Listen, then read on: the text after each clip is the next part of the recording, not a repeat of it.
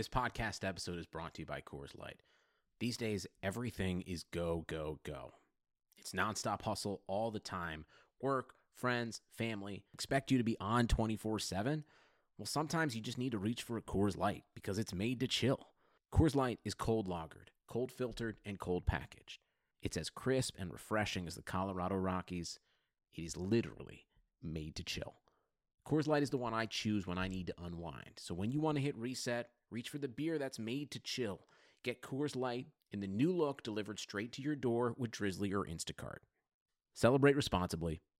Coors Brewing Company, Golden, Colorado. Take the bass line out. Go. Let it bump though. Hello, everyone, and welcome to another episode of the Hardwood Knocks podcast. I am Dan Favale, coming at you, as always, with my super-duper, incredibly esteemed, awesome times awesome, spectaculario, fantabulous, magnificent, just straight awesome again, co-host Andy Bailey. I'm running out of superlatives for him because he's just so great. Today, we are getting to a mailbag. We want to thank you for just inundating us with questions. They were close to 100, so if not more than 100. So we're not going to get to all of them, obviously. But we appreciate your engagement as always. We might have to think about doing just like a second mailbag off of this batch of questions for next week. Before we get started, I just want to remind everyone to please rate, subscribe, review us on iTunes.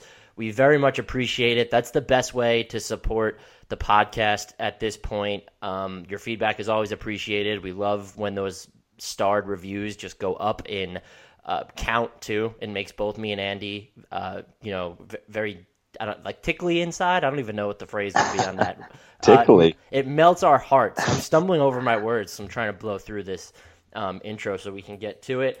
Also, do not forget that as a listener of this podcast, you can get 15% at the NBA Math shop, which has all these fantastic designs. We're talking Giannis Antetokounmpo with a unicorn head. Ditto for Kristaps Porzingis. We got Michael Jordan hitting the shot that he drilled over Russell against LeBron James, because that's just awesome. We have LeBron blocking Michael Jordan. We have Rudy Gobert shirts. We have everything you could need. Just go to NBAmath.com/shop and punch in the promo code BENO, B-E-N-O. You should know how to spell that at this point because we talk about him at the end of every podcast. So that is NBAmath.com/shop. And at checkout, please enter the promo code BENO. Now that all that's out of the way, we can get started. The question that everyone wants to know, though, Andy, as usual, did you fill out a bracket this year? Oh, man. That is a good question. It's so sporadic for me these days or these years. I can't even remember if I did one last year, but I did do one this morning because one of my friends asked me last night if I was going to fill one out. Otherwise, I don't think I would have. I did one this year. I did one by gut. And then I did one by simple rating system, which is just strength of schedule with point differential. Yeah, combined. So I've already missed Oklahoma in both of those. So that seems like sort of par for the course to lose one right off the bat. It's just I don't know. I don't get as psyched about March Madness as I did even like 5 years ago. It's not that appealing to me. Is that crazy for a basketball guy to say that? No, because it really just never has resonated with me, like ever. Maybe when I was younger and just had a bunch more time, but the NBA just monopolizes everything I do. When you look at just how the league is covered now from a social media and cultural and off-court standpoint, there's just no break, and I love that. I really don't dig into college until right around when the playoffs start. I'll go back and watch some games of the top prospects, try and get a feel for some of the deeper guys. I'll talk to other people who have seen more college basketball so I can smarten up that way. This is the first year in quite some time I did not do a bracket, and I have to say it's liberating because you end up caring even if you just fill it out like just however. Like I didn't really ever do it with a specific science to it. And meanwhile, I did watch the end of the Oklahoma-Rhode Island game before we started, but when it tipped off, I was in the middle of rewatching Heat Kings, and I was just like, this is fine. I don't care. Yeah, Heat Kings, which is like at this point in the season, just not very meaningful, and that's still probably more compelling to me than these games with college basketball right now. But we are not talking about college basketball on this podcast, and believe you me, at this point of the year, you do not want my college basketball takes. That's why I have Cole Zellweger on the pod every once in a while. He wisens me up Don't ask me for advice either. I'll tell you who the number one pick is, and that's Luka Doncic, just because I want to impress you. So, although there's like a groundswell for DeAndre Ayton now. There should be. He's really good. Yeah, he is. Even from guys who've had Doncic number one for all season, like ESPN's Jonathan Giboney even has Ayton number one now, I think. So there's a little tide turning, I think. I want the Magic to win the lottery just so they end up picking Ayton and they have Gordon, who they'll re-sign, and they also got Isaac. But alas, we're going to kind of just tie in some news with some mailbag questions because we like to do things like that and remain topical. So I'm going to start with the Spurs. It seems like every podcast, and we record twice a week, there's just a new update on Kawhi Leonard that contradicts the previous update, which had contradicted the update before that update. And he was supposed to debut against the New Orleans Pelicans this week, allegedly. And now that's not happening anymore. So the Spurs are in kind of this precarious situation right now. They really needed that win they got over the Magic the other day. They are still outside the Western Conference's playoff picture, just behind the Jazz. They're currently slated in 9th place. 538 basically gives them a coin toss's chance to make the playoffs. And this question was asked by Houston Corey, that is at Houston Corey, Corey 713. Is Pop low-key gunning for the 8th seed to match up with Houston because he thinks he has the formula to knock them out? I'm going to say no, because the Spurs are in no position to tank to get any sort of seed. At this point, it almost feels like they'll be lucky to get in when you date back to the post All-Star break. Every game after that, the Spurs are playing out the toughest schedule in the league, and their record against above 500 teams this year is not good. It is 13-24, which would be the worst record among Western Conference playoff teams against teams above or teams that are 500 or better. The Clippers are pretty close at 12-23, but I actually do not expect the Clippers to make the playoffs. So I do not think Greg Popovich is tanking so that he can get the 8th seed and face the Rockets, because I don't think the Rockets are a good matchup for the Spurs, particularly without Kawhi. Yeah, I agree. I bookmarked this question too. It would be like such a genius troll move and something that you would like to credit Greg Popovich for. It just seems like something he might think about doing, but it's just too risky, especially with how deep the Western Conference is. Maybe if it was like the East is right now, where there's like a pretty there's a bigger cushion than I thought even. There's a big cushion between 8th and 9th in the East. And maybe if you're like in 8th place and you have 5 games up on 9th, or you're in 7th place and you have 6 games up on 9th or something, maybe you tank a couple games to try and find a matchup that's more favorable to you. But that's obviously not the case in the West. It's every bit as crazy as it's been for the last couple weeks. There's now 9th place San Antonio. There's 2 games separating them in 4th place OKC. And they're only a game up on Denver, who is in 10th place. So it's just too crazy. And then the other thing is, even if he feels like he has the formula to knock out Houston, I'm not sure the formula is the same as it's been in years past, if there is a formula for this Houston team. This is a different Rockets team than the one that's been there the last couple years. They can now slow it down a little bit. They can beat you up a little bit. They can score with more than one guy in isolation. They have all these switchy defenders now off the bench. They can run these like all defense lineups that they've never had. So I'm not sure whatever formula worked in the last couple years is still gonna carry them. I don't know if that makes sense, but the short answer is I do not think Pop is low-key gunning for the 8th seed. It would be funny if he's just so confident that his team can flip a switch that's what he's actually doing.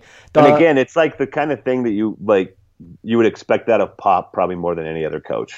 Right. If it was really happening. I think your most important point is, though, that's something you really only do if you have a couple games hold or have clinched a playoff spot, which they obviously have not done. The other Spurs question we're going to get to is from Eric Salinas. That's at Eric Sal _7. Can the Spurs offload Patty Mills' contract this summer? Patty Mills has 3 years and $37 million left on his deal. That's not a bad deal to me. It's probably market value, if a little bit above, particularly if you're going to use him as a backup point guard. I'm assuming this question might just stem from his post All-Star break performance where he's barely shooting 40% from the floor. He's still close to 36% from three. He doesn't get to the foul line a bunch, but he is shooting 93.3% from the foul line since the All-Star break. I think they could if they wanted to. The issue is, and it'll be the same thing if you're looking to offload Pau Gasol's deal, there just aren't enough teams with cap space that are going to absorb these contracts. And that's going to be the biggest hurdle. If you're looking to move Patty Mills, I think you can absolutely move Patty Mills. I just don't think you're going to trade him into a team's cap space. Yeah, which would probably be a route that San Antonio would love to take. The other thing, didn't we just go through this in the last episode? They're playing better when he's on the floor, right? They are, since the All-Star break, they're an average of plus 4.1 per game when he's on the floor, which is fine. Their issue is, and he's not the guy you want, if he's your third shot creator, you're golden. But if you need him to be the second guy, there's a problem. He's too deferential, and he likes to spot up. You don't necessarily want him to be your pull-up shooter. When he's attacking on drives, his first instinct is his first, second, and third instincts, they seem to be to pass. And if you look at the percentage of drives and on which he defers, I do not have it pulled up right now, but I looked at it the other day, and it's absolutely through the roof. And that might be what's exposing him. And it's exposing everybody on the Spurs roster because they only have LaMarcus Aldridge to shoulder this burden. If you have a healthy Leonard, it changes everything. And maybe it would be different even if Rudy Gay wasn't coming off an Achilles injury and dealt with some setbacks even this year. But he is. He's not the same player. And I think that's the bigger issue here. The other thing for me is I don't know that you look to move Patty Mills this summer unless there are other deals that you have set up to create cap space, because moving Patty Mills alone isn't going to set you up to have cap space. And the Spurs' salary situation, it's just so unique because if Rudy Gay opts out, which at $8.8 million next year, I don't know if he's going to do that. Danny Mills is owed $10 million. Will he opt out? You could renounce Kyle Anderson. Danny Green. Did I say Danny Granger? No, you said Danny Mills. Oh, all right. Well, I knew who you meant, but I just wanted to be sure because I knew Mills' salary was around there too. Yeah, so, and it's just, you have Kyle Anderson who will be about a $6.5 million hold until his next contract. You could technically get some cap space, but you're not going to do that. If, say, Danny Green opts out, I don't think he's a player you just get rid of, and all of a sudden, until you agree upon a contract, and yet, unless you renounce his bird rights, his cap hold is $15 million until he signs that next contract. You're going to have to move Pau Gasol in conjunction with Patty Mills, basically, unless you're going to gut your team of Gay and Green and Kyle Anderson in addition to Mills. So I wouldn't look to move him unless there are other mechanisms set up. For some reason, if they get in the running for LeBron James or Paul George or somebody like that. Yeah, my favorite destination for LeBron is still San Antonio, but I agree with you. It's going to be, I think it's going to be hard for any team to basically trade for cap space this summer. It's just going to be at such a premium, and I don't know who's going to want to sacrifice their cap space if they're one of those few teams that have it for a player like Patty Mills or Pau Gasol. So I'm with you there. I'm going to interrupt you just so we get to the last news item question and then let you run with it. The Warriors are dealing with a ton of injuries, and M. Terry at M. Terry 49er asks, are the Warriors' ridiculous amount of injuries bad luck, or would most of these guys be playing if the playoffs started tomorrow? To just recap their situation, Stephen Curry is dealing with a right ankle sprain, is expected to be out until at least the end of March. Draymond Green missed the Warriors game against the Lakers because of soreness in his right shoulder. They don't know if he's going to suit up against the Kings. Patrick McCaw has a fracture in his left wrist and isn't going to be back until the end of March at the earliest. Klay Thompson has a fracture in his right thumb and also won't be back until the end of March at the earliest. And David West has missed the last 4 games, I believe, due to a cyst on his right arm. I would say Curry, Green, and West would all be playing if the playoffs started today. And that's basically my stance on this. I don't know if they would be close to full strength. Maybe Klay Thompson could play, but a broken thumb on his right hand is kind of a big deal. So I would think that would force him to miss some games just because it is on his shooting hand. And I don't really know what to go beyond that. I don't think they should be worried. I don't think they've necessarily conceded the number 1 seed either. Maybe it looks that way, but they're still only a game back in the win column of the Houston Rockets, and they don't have this insanely hard schedule to finish the year. So that's just where I'm at with Golden State. I'm not too worried about them until I see it. They would have to really implode in the playoffs or closer to the playoffs or be dealing with some more severe injuries for me to be truly concerned. Yeah, I'm not worried about it either. I guess the ones that have the word fracture in their injury report, that makes sense that they'd be taking some time off. But I agree with you. I think some of these injuries they would probably play through if it was the playoffs. This team now, this will be their 4th year in a row with 60-plus wins, I think, right? Or is it 5th? I think it's just the 4th. Yeah. Seems like they've been amazing forever, right? Yeah. I mean, that's what I'm saying. They've been through this over and over and over. It seems like this is finally the year where they're kind of punting on the regular season, which is crazy that a team that's punting on the regular season is still going to get to 60. That's how good this team is. But I think this is the first time they've really been like, nagging injury. It's definitely not worth it to push it, and that it's not going to cost them anything, I don't think, unless. I mean, we've said it a bunch of times over the course of the season that Houston now has a real chance, and maybe they have a little bit better chance if they have a Game 7 in Houston in the Western Conference Finals.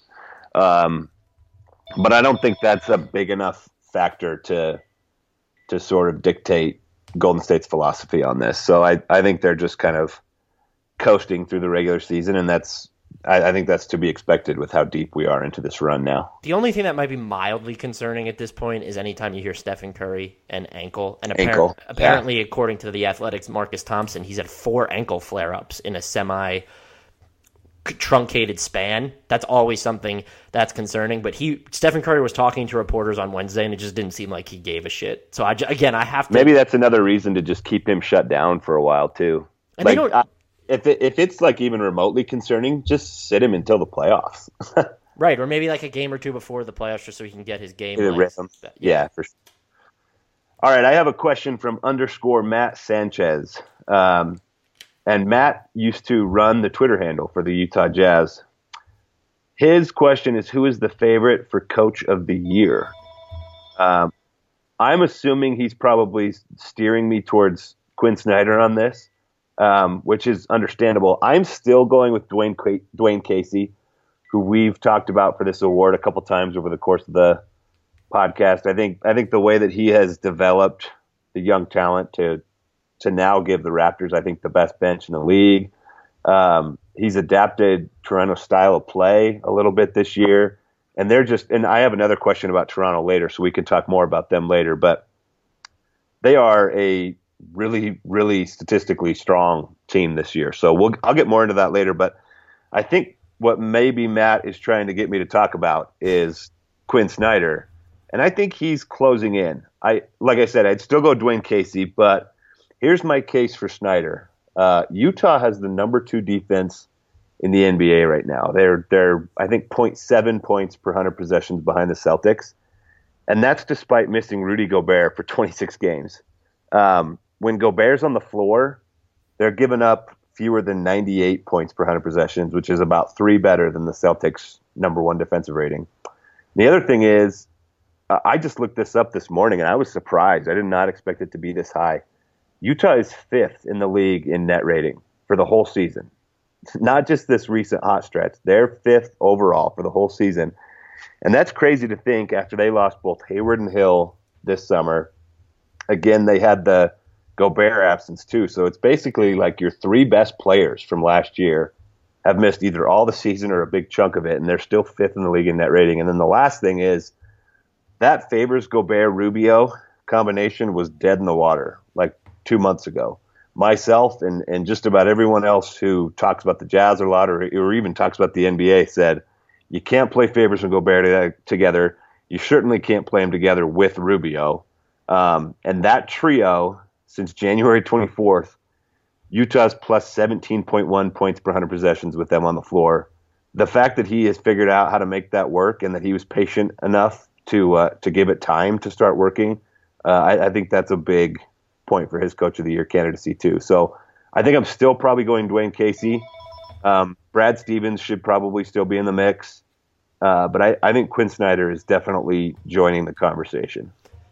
Yeah, him and Terry Stotts, particularly if the Blazers end up was a good one too, yeah. clinching the number 3 seed in the Western Conference, they definitely deserve some love, but you have to look at an entire season's body of work to me, which is where Casey's own argument becomes even stronger. The other thing, and this is just totally subjective and specific only to me, I place so much weight in a coach just making adjustments and evolving himself in a tangible way. You look at the Raptors, this is just in a nutshell, 69.7% of their field goal attempts come at the rim or from beyond the arc. That's up from 59% last season, according to Cleaning the Glass. They're in the top 10 in possessions used per 48 minutes this year, also in the top 10 in transition frequency, compared to 22nd and 17th, respectively, last year. That he has undergone wholesale changes in his coaching style. We had Masai Ujiri last year talking about a culture reset in Toronto. That so often includes hiring a different coach, putting in a bunch of new staff members. I have to give him credit for that, and also for you go from leaning on veterans heavily to now your rotation stretches like 10, 11, 12 guys deep, and he's saying that he's going to experiment that in the playoffs. And you look at that all-bench mob that has just been destroying opponents this year. It's the Raptors' second most used lineup, and it's spearheaded by 4 players who are age 25 or younger, not one of whom has more than 3 seasons of experience. Given that they're first place in the East and we're talking about the entire season, I have to respect what Quinn Snyder has done. The Jazz, things can go so many different ways because of the tiebreakers, but they're 3 wins behind the third-place Blazers. Getting into one of those spots is not out of the question, and Quinn Snyder will certainly deserve some love. He would probably be second on my ballot right now. Him and Terry Stotts will be a really interesting case to kind of jostle with. Brad Stevens, I know, will be on there as well, but I think right now it's Dwayne Casey for me, and I'm just fairly decisive on that. Yeah, I think I'm going Casey too. All right, do you have another question? Why don't you roll out another one since I commandeered the first 3? No, that's fine. We've got at Dunlap Sports. Michael Dunlap asks, how much do you believe media pressure actually affects players? I don't know if there's like this is certainly an opinion question, but to me it seems like it depends on the player. I felt like Kevin Durant's, at least his first 2 or 3 appearances on the Bill Simmons podcast, seemed like someone reacting to pressure from both media and fans. It just felt like he was going on there to explain himself and defend himself against people who were mad about the fact that he left the Thunder and went to the Warriors. I think they even phrased it that way for the first episode. Like he's basically just coming on here to defend himself. So, and of course he has the burner accounts too. So there's certainly some evidence to suggest that there are players who are affected by this stuff. The other thing that this made me think about this question, there's sometimes I see stuff in my notifications on Twitter that's like, wow, how could you say that to somebody that you've never met? I mean, it's so crazy to me. And it really doesn't bother me that much. It really is more of just like a shock. It's some of the stuff that I see.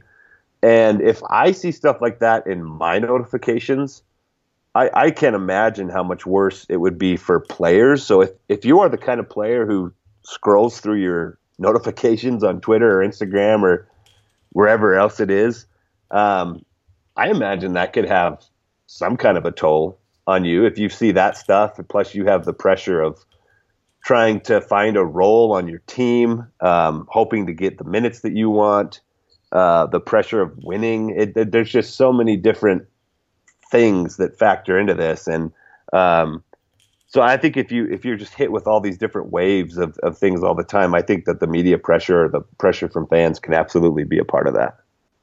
Yeah, I agree with everything you said, and particularly for young players who are still trying to establish themselves in the league. I've talked to younger guys, and I'm also at the point now at 29 where most of the players in the league, the good ones, are going to be younger than I am anyway, and you almost forget that because I don't really get starstruck anymore, but you just forget that some of these guys are so young. They're just looked at in the public eye far more often than any of us, and they make a lot more money than any of us, that it's sort of, you sometimes forget their age. And I've talked to younger players, rookies, sophomores, who seem like they're nervous talking to me, who's a nobody, and not because it's me, but just because it's the media. They're probably worried about what they're going to say. Maybe they're just not used to giving interviews. And I think your point about the social media mentions is a fantastic one, because there are some times, and we've talked about this on the side in our super secret Hardwood Knocks text message thread that I'm sure people would love to be able to hack into. There are stuff that's said on social media that gets to both of us at certain points. I couldn't imagine dealing with it as an athlete, and I think the bigger names are probably better at dealing with it because they're just so numb to it, with a few exceptions. You look at Kevin Durant, who really seems to care about what people think. And we have to remember, these guys have their own securities as well. I think it's great that we're talking about DeMar DeRozan kind of breaking the ice and talking about his panic attacks. It really helps us remember that these guys are humans. And both you and I make jokes on Twitter, but I won't, and I've probably written them when I was earlier on in my career, but I will never write unjustified hit pieces anymore, because you have to remember that that these are people. And I don't mean to say that I was just writing all these unjustified hit pieces, but you just have to think about more of what you're saying, because they're dealing from so much shit from the fans that there's no reason for the media to pile onto it. And on the flip side, I could see why it would get frustrating someone like Russell Westbrook, who constantly stonewalls the media or is disrespectful depending on his mood. I totally get that too. There's a give and take relationship, but I certainly do think that the pressure from the media does impact certain players, if not a lion's share of them. Yeah, I totally agree with you. So thanks for that question, Michael Dunlap. That's a little bit different than a lot of the stuff that we usually answer on here. So that was good. Yeah, that was a fun one. All right, I've got one from @Mr. MR_Weddig, WEDDIG. And there was a bunch of questions like this one. I just picked Mr. Weddig's because I feel like it kind of summed up the overall sentiment. He just says, "Why do the Bucks got to be this way, man?" This is an interesting team to me. I feel like they should definitely be better. I think they have one of the 5 best players in the world right now, if not 5, certainly one of the 10 best players in Giannis Antetokounmpo. You sent me a tweet last night. Let me see if I can find it. Here it is. In just last night's game alone, when Giannis was on the floor, the Bucks had a net rating of plus 8.8. In the 7 minutes that he was off the floor, they had a net rating of minus 94, and they lost the game. This is a season-long problem for them. On the year, they're plus 4.8 when Giannis is on, and they're minus 9.4 when he's off. That's a huge swing.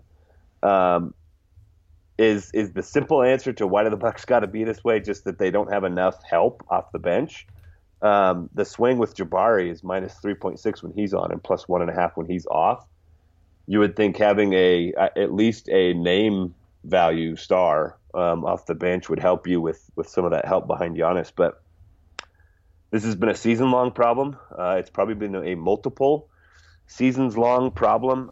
There's probably not one simple answer to it, but at the moment, it just appears that he needs more help. It seemed like the coaching change reinvigorated them for a little bit, but they have sort of fallen back into some old habits, I think, in the last couple of weeks. So I just feel like there's a ton of different ways that we could go with this. It just, I think the sort of easy one that I'm picking out here is they just need at least one or two more guys off the bench that can sustain that team when Giannis is not on the floor.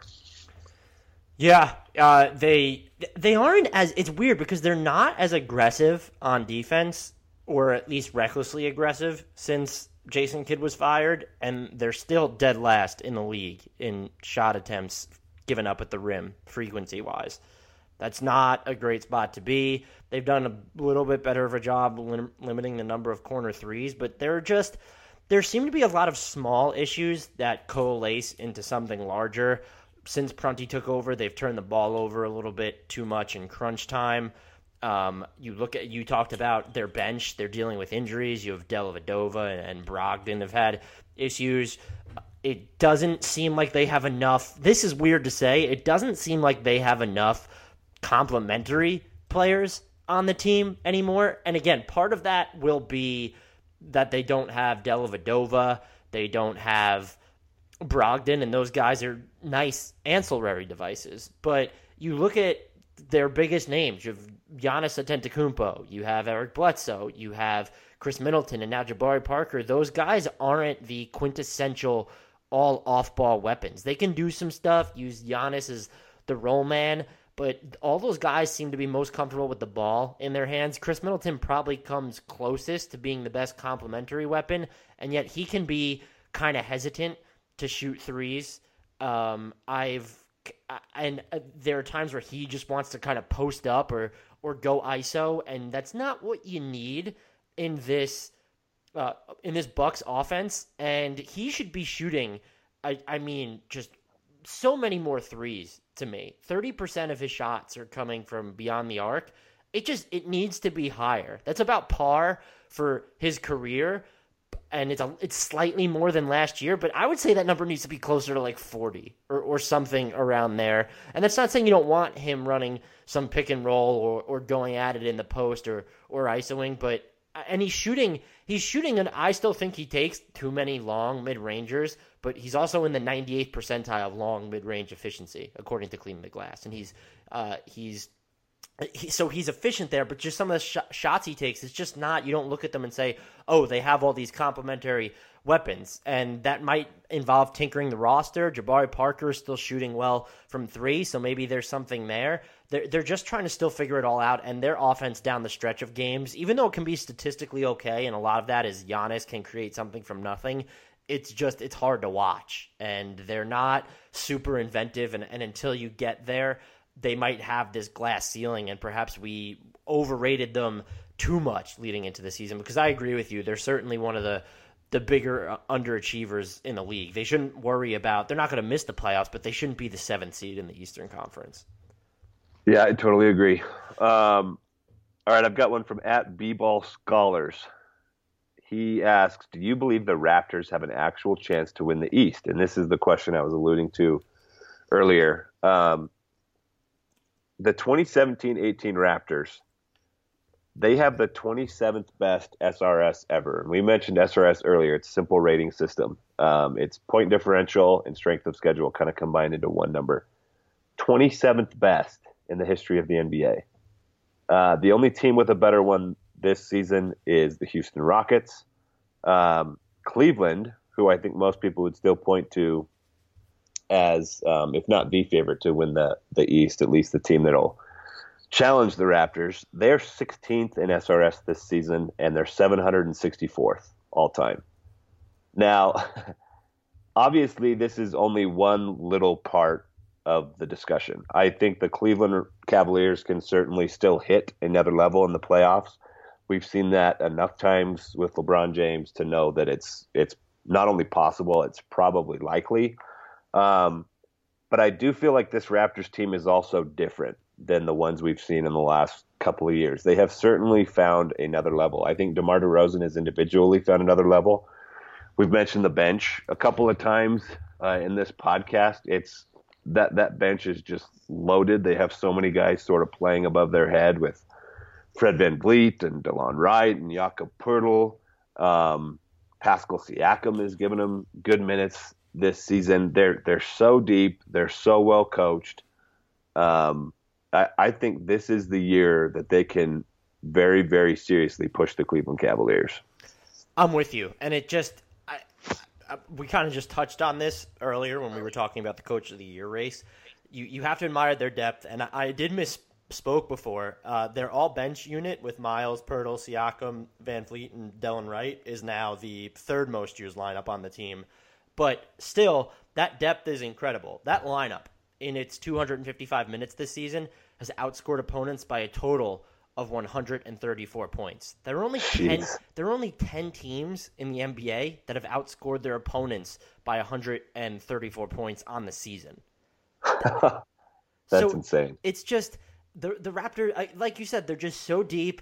Well, we do have to see. I'm just interested to see whether DeRozan and Kyle Lowry have that trademark playoff series together. But everything about this team screams real. Right down to, I've been very critical, or at least leading into the season and definitely at the beginning, of how they lack switchability in the front court. But Poeltl and Siakam, like, they're super switchable. With that, like, watching that all-bench unit, they're just very shifty and they get around. Even when you point to some of these teams' weaknesses, they could stand to definitely hit some more three-pointers. I believe they're 22nd in the league in three-point efficiency at 35.5%. They still have shooters, and it's tough to find a really crippling weakness for them. Again, it might be their 3-point accuracy, but they're built to play so many different sort of styles. I do think that this could be the year that they win the East. I think they're for real.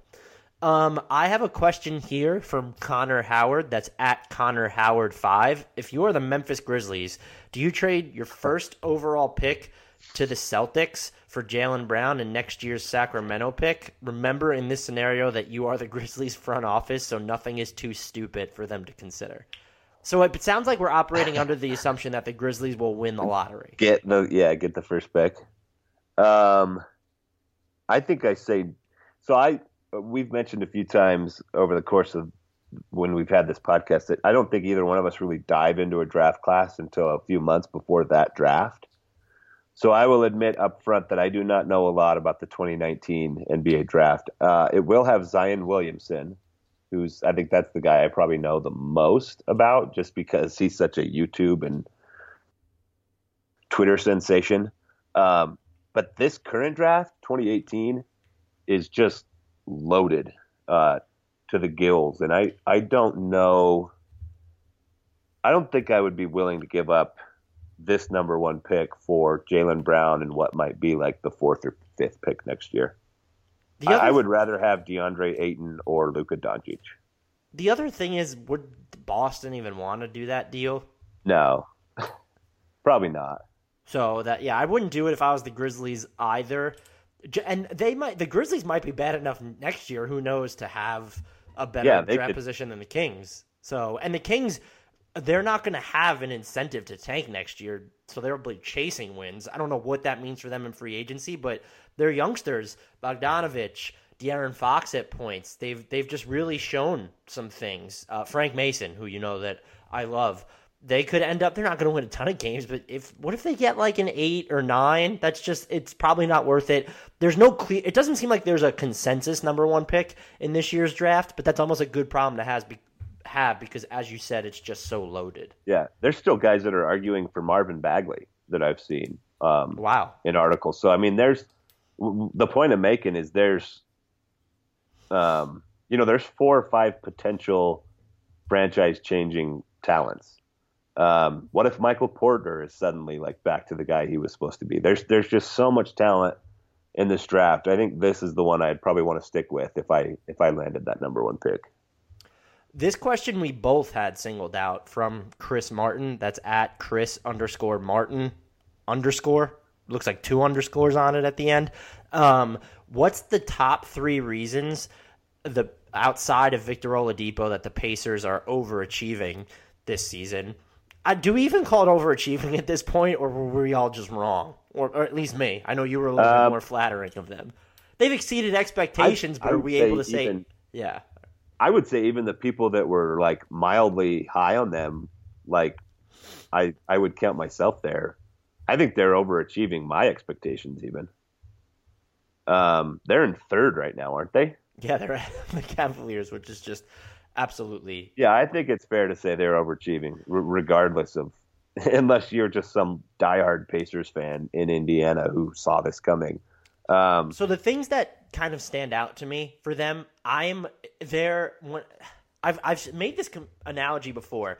Their shot selection on offense doesn't have the look and feel of a team that rates as one of the best offensive teams in the league, and yet when you watch them, it just seems to work. They lead the league, and this is one of my reasons, in long mid-range frequency. They're also shooting 43.2% on long mid-rangers, which is the fifth best mark in the league, but it's also just absurd when you consider that so many of their shots come from there. The other thing you watch them, and with the way Miles Turner can pop out, the same with Domantas Sabonis, it just seems to work. One of the other things for me, they do apply pressure to defenses in transition after you're looking at what they do after a defensive rebound or forcing a turnover. They are in the top 7 of transition frequency, and they're also in the top 7 of transition efficiency. And that's going to help you get to the foul line at points, but it's really, in part, how Victor Oladipo has thrived. When you give the whole team that freedom, it really helps you out.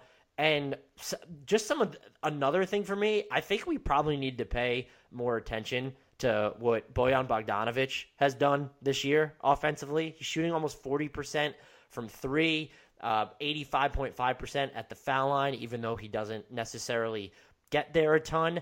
And we talk about this team's lack of depth, but you've had Darren Collison, who returned. I couldn't believe that he came close to hitting that 2 to 3 week timeline after having his knee injury and is now back in action. He's been great, but when you plugged Corey Joseph into the starting lineup, you also didn't miss a beat. And this might be a fourth reason or what have you. The Pacers aren't known as a good defensive team. They give up entirely way too many threes, but they're okay at dissuading looks at the rim. Their opponent field goal attempt frequency at the rim is the 8th best in the league, and that's important because we look at how the Bucks have struggled, and having a bad defensive shot profile can really hurt your ceiling. And so the fact that the Pacers, yes, they give up too many looks from beyond the arc, particularly from the corners. They're second to last in corner three-point frequency of their opponents, but they just do a nice job of coaxing opponents out of the paint, and you can kind of see that they're going to get them to take. It's almost like the scheme isn't similar, but it's almost like what the Portland Trailblazers do a lot, where they trick teams into getting into no man's land. The Pacers don't do it as well because, again, there are a lot of three-pointers they're giving up. But I think limiting attempts at the rim, even though they're not good at necessarily defending around the rim, that's a big part of their success, or at least an understated one. I agree with all that. Here are my 3 reasons in no particular order. They have balance. So after Oladipo's 18.3 shots per game, they have 6 players averaging between 10.6 field goal attempts and 8.5 field goal attempts per game. And I think that sort of egalitarian approach to offense keeps everyone engaged. It keeps defenses sort of on their toes. You can't focus on a ton of guys. Obviously, they have to focus on Oladipo, but after that, you can't really leave anybody alone. So I like their balance. I like their depth. They have 8 guys that have played at least 500 minutes this season and are playing at a replacement level or better. 8-man rotation is kind of what you want for the playoffs, and there's a lot of teams in the NBA that have to play guys who are below replacement level, and players like Sabonis and Bogdanovic, who were both below replacement level last year, are both comfortably above. So you get individual improvements, and that certainly adds to the whole. And then the last one, I was just sort of like looking around team stats, looking for anything that really jumped out. They're 11th in offense. They're 11th in defense. They don't shoot a ton of threes. It's like a lot of the stuff that we usually look for that would say, oh, that's the reason this team is sort of outperforming expectations. A lot of that didn't really jump off the page, but they are they do have the 6th lowest turnover percentage and the 5th highest opponent turnover percentage. So we don't talk about this a ton in basketball. It is one of Dean Oliver's 4 factors, turnovers, but usually if you're talking about like turnover margin, you're talking about football, but it certainly seems to be helping the Pacers. They take care of the ball and they force the other team to turn it over. So they're getting extra possessions and, they're solid enough offensively and defensively that those extra offensive possessions end up, mattering for them. The really quick final thing on them, they are 6th in defensive rating since January 1st, and they've creeped close to the top 10 overall on the season. Yeah, they're 11th right now. That was one thing that jumped out to me, that they're just sort of... Right, every time I looked earlier, they were just in the middle, and I assumed they had still been there, but to look at their success since January 1st, where they've been 21-10 over that span, they're winning a lot of games they're not like expected to in the last couple of weeks too. Like everybody just keeps waiting for them to drop off or to regress a little bit, and it's just not happening. No, apparently not. And Victor Oladipo is for real. It'll be interesting to see their future is interesting because they have all the non-guarantees. Al Jefferson, Corey Joseph could be a free agent. Bogdanovich and Collison both have non-guaranteed deals for this year. But the real final thing on them too, they have the 2nd best crunch time net rating in the NBA. Behind only the Houston Rockets. And yet they're 21-15 in crunch time. So they've played 36 games. They've been there fairly frequently then, but that record doesn't jump off the page at you either, 21-15. It's good. You want to have a team that is comfortable winning close games. So their assist percentage in crunch time, by the way, is 28.1%, dead last in the league. That's hysterical to me. We have time to blow through a couple more here. So do you want to throw one out? Yeah, I've got 2 more. At Jacob Rogero, hopefully I'm pronouncing that right. Klay Thompson has a reputation as a great defensive player. Why is he at the very bottom in DPS this season, which is defensive points saved? That's on NBAmath.com. And it's like the defensive component of Adam Frommel's total points added.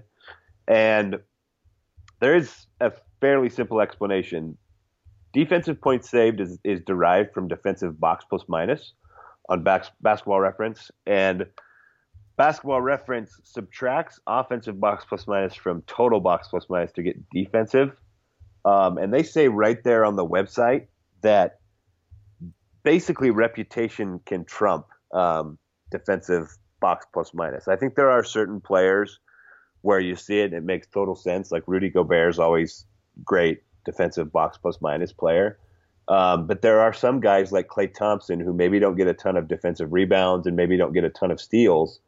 But they're obviously a good on-ball defender when you watch them. A lot of what they do in terms of on-ball defense just doesn't translate to a box score.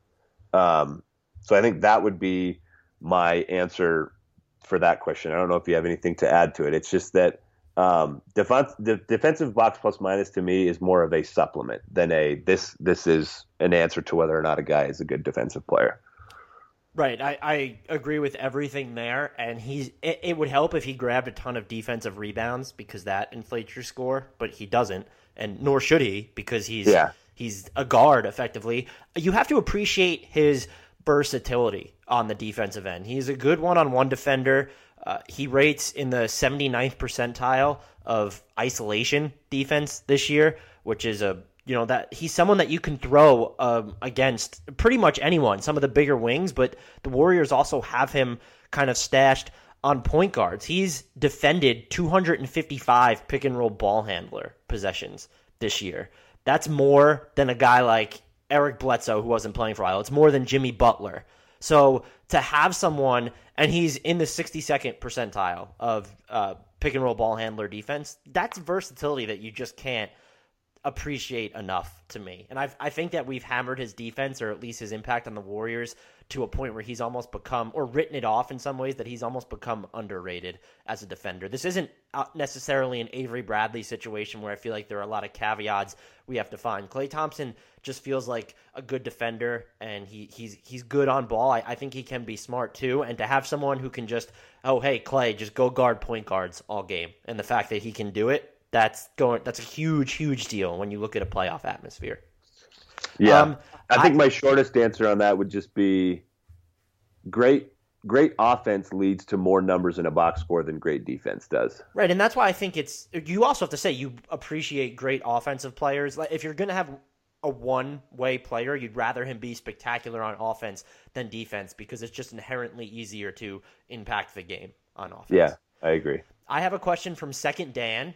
I'm just going to assume he named that Twitter handle after me because he considered me the first Dan. It's at Second Dan _ at the end. Do you think Paul George is going to end up leaving Oklahoma City? And if he does, what should the Thunder do this offseason to try and fix themselves? Here's my thing with Paul George. If he leaves, I honestly think it's because LeBron James went to the Lakers and he joined them. He joined him there. Otherwise, I don't see him leaving. I don't know that he is a guy that would sync up with the Philadelphia 76ers, who with him would be absolutely fantastic, by the way. He's a better fit for them than LeBron James just because of what he does off the ball. If he leaves, though, the Thunder, they can't do anything, really. So yeah, they wouldn't have cap space, right? No, I actually did the math. If you remove his max cap hold, $30.35, it's basically $30.3 million. They're still, after you bake in the minimum placeholders, and I'm estimating these on the lower end because they go up every season, the Thunder are still going to have more than $119.2 million on their books. And I'm assuming Carmelo Anthony doesn't decline his early termination option, which is worth $27.9 million, hence why I don't think that he's going to exercise that. If he leaves, they'll have cap space to do something with, and they'll be appealing because they have Russell Westbrook. Steven Adams is underrated. But this isn't the free agency class to go out and find a second star, especially if one of the stars of this free agency class is leaving your team. I honestly don't know what they would do. It's not because I haven't thought about it. It's just because I think what you end up doing is you wait out Carmelo Anthony's contract. Maybe you see if there are things you can do at the trade deadline, but you look ahead to the summer of 2019 where it'll be easier for you to dump salary. Maybe you can make a splash in free agency that way. That's what I would think they do. I don't think I have anything to add to that one. I have one that I have to get to from at RJ_LlamaLove. Not sure I want to get into that Twitter handle. But his question is, better defender, Rudy Gobert or the process? And this has become a question on Twitter lately, I think. I think Joel Embiid has sort of been the front runner for defensive player of the year for most of the season, but I'm going to rattle off some numbers for you. I'm ready. Utah's defensive rating is 8.1 points better when Gobert's on the floor. Philadelphia's is 6.1 better when Embiid's on the floor. Gobert is 8th in field goal percentage allowed at the rim among players who contest at least 5 shots at the rim per game. Embiid is 3rd. Gobert is 1st in defensive real plus minus. Joel Embiid is 9th. Gobert tops Embiid in defensive box plus minus, steal percentage, block percentage, and Embiid has a slight edge in rebounding percentage. So that's like sort of the statistical foundation. Both of these guys completely change what their teams are defensively when they're in the game. I'm not sure. I'm not sure there's a wrong answer to this question. But to me, the most impactful defender in the league for the last 2 seasons now has been Rudy Gobert. I don't know if he's going to get to enough minutes by the end of this season to warrant like really, really serious consideration. But if he pushes, right now he's kind of on track to get around 1,850 to 1,900, and Kawhi won it 1 year with 2,000. So if he gets there, I feel like he has to be talked about at least. And the last thing I'll say on this is Josh Eberle. He had a pretty funny tweet. He said, are the Joel Embiid fans who argued he should win Rookie of the Year despite games played also supporting Rudy Gobert for Defensive Player of the Year? Asking for a friend.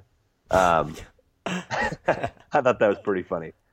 So I think Gobert he has to be in the conversation at the very least. Did he play enough minutes? I'm going to say yes. If he plays every game from here on out and averages like 35 or 36 minutes in those games, I am probably going to be pounding the Rudy Gobert for Defensive Player of the Year drum. I don't have anything to add to what you said. I honestly think he belongs there. The minutes, I do think he's the more impactful defender overall, except I think Embiid has the higher defensive ceiling. And we have to take into account that this is just Embiid's second season, essentially, and he's going to be a little bit better in space, I think, long-term than Rudy Gobert. Part of why, and Rudy Gobert's not incapable when he kind of has to step out of the restricted area, it's just that the Jazz's defensive scheme basically demands that they funnel players into the restricted area, right? And you can correct me if I'm wrong there anyway. No, that's pretty much true, yeah. So, but that's just, I would pick Joel Embiid right now, but I fully admit that there's a chance Rudy Gobert, like you said, if he crosses that minutes threshold, that this race, Defensive Player of the Year race, all of a sudden becomes something intriguing to talk about. The last thing in 30 seconds or less, and this is a loaded question to give you in 30 seconds, but the quick at Vic TQ4, VIK TQ4, what franchise has the most potential in the next 5 years? Probably could have done a whole podcast on this. Maybe we should think about doing a podcast where we rank the top teams by best future. Young cores. Here's the names that jump to the front of my mind. I think the Philadelphia 76ers are probably number one without, looking too deep into it. You just mentioned a lot of stuff with Joel Embiid, and I think he's ridiculous. I also think Ben Simmons is absurd, and that 1-2 punch, already one of the best two-man lineups in the NBA, and Simmons is a rookie. They're both under 25 years old, so that's certainly very, very bright. The other one that's still really interesting to me, despite the fact that they've been wildly frustrating for most of this season, is the Nuggets. Harris, Murray, and Jokic is a really intriguing young trio. You wouldn't have – I would probably go Boston just because they're super interesting too, for sure. Just because of their trade assets, the picks that they still have coming to them. Their coaching is fantastic in Brad Stevens. I'm a lot higher on the Lakers than I was 2 months ago. Well, that's who I was going to get into really quick. Is I don't know. I wouldn't pick them over the Celtics, I don't think. And if you could tell me Joel Embiid is going to be healthy for the rest of his career, I wouldn't pick them over the Sixers either.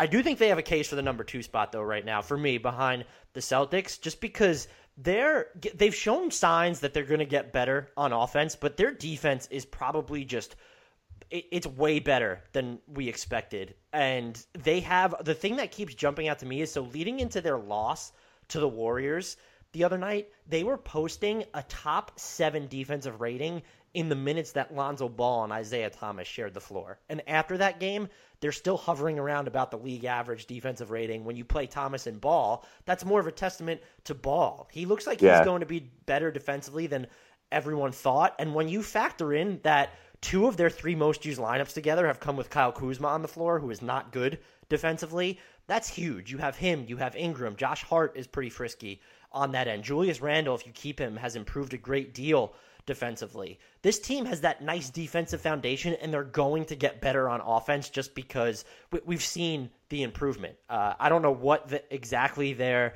offensive rating is since LeVar Ball went off about Luke Walton. They are in the top 10 since then, now that I just looked. So that's going to be huge. And Lonzo Ball, I don't think he's going to be – I'm not saying I don't think. I'm not guaranteeing he'll be a perennial Hall of Famer. But if you have a guy like him who's playing defensively the way that he is now, he's so good at breaking up plays from behind. He's a lot smarter. He's fantastic on closing up, on spot-up shooters. You get to do some really interesting things on the court. One, in terms of switchability, if you want to run out these smaller lineups, because he is around the 6'5", 6'6" height range, but also to have, you can bring Isaiah Thomas back next season if your free agency plans go awry, and you could technically start him if you want to and still hope to have a league average defense. That's huge. We saw it work with the Celtics at points last year, and the fact that the Lakers have that type of talent and clout already, I think really just points toward their future. And the final thing would be Brandon Ingram has been sensational since those LeVar Ball comments before his hip injury as well. Yeah, I'm with you. That during the last couple Laker games, I've even said on Twitter, like, if free agency fails and they don't get LeBron or Paul George or, you know, DeMarcus Cousins, that was a weird way to pronounce Paul George, but they are good enough now that I would bet there's some Lakers fans that would be like, okay, that's fine. I'd love to continue to watch this group develop. There's some really exciting young talent on that team. All right, unless you have any more that you're dying to get to right now, I think we can wrap up this mailbag. Thanks again to everyone who responded to the tweet asking for questions. As always, you guys provide great stuff for us to talk about here on the show. So thank you for that. If you want to continue to engage with us on Twitter, you know where Dan is, at Dan Favale, Favale. You know where I am, Andrew D. Bailey. Now I'm the one with the pronunciation problems. The show is at Hardwood Knocks. Yanni. The sponsor, I stand by that one. The sponsor's at NBA_math. Leave us ratings, reviews, subscriptions. Tell people you know to subscribe. And again, that you have that promo code at the NBA Math shop. Go look at the shirts there. I think you will be impressed. I think you will be tempted to buy something. And then when you remember that you get 15% off if you enter Beno, that temptation you're gonna succumb to it. I just know that you are. BENO is the promo code there. Until next time, we leave you with the shout out to the namesake of the promo code, Beno Udrih. Lowe's knows you'll do it right and do it yourself to stay within budget when making updates to your bathroom. We do it right too by offering up to 20% off select toilets during the final days of our Refresh for Less kitchen and bath event. Step up your style even more with floor tiles starting at just 49 cents a square foot. For your next bath project, do it right for less. Start with Lowe's. Offer valid through 3/6. See store for details, U.S. only.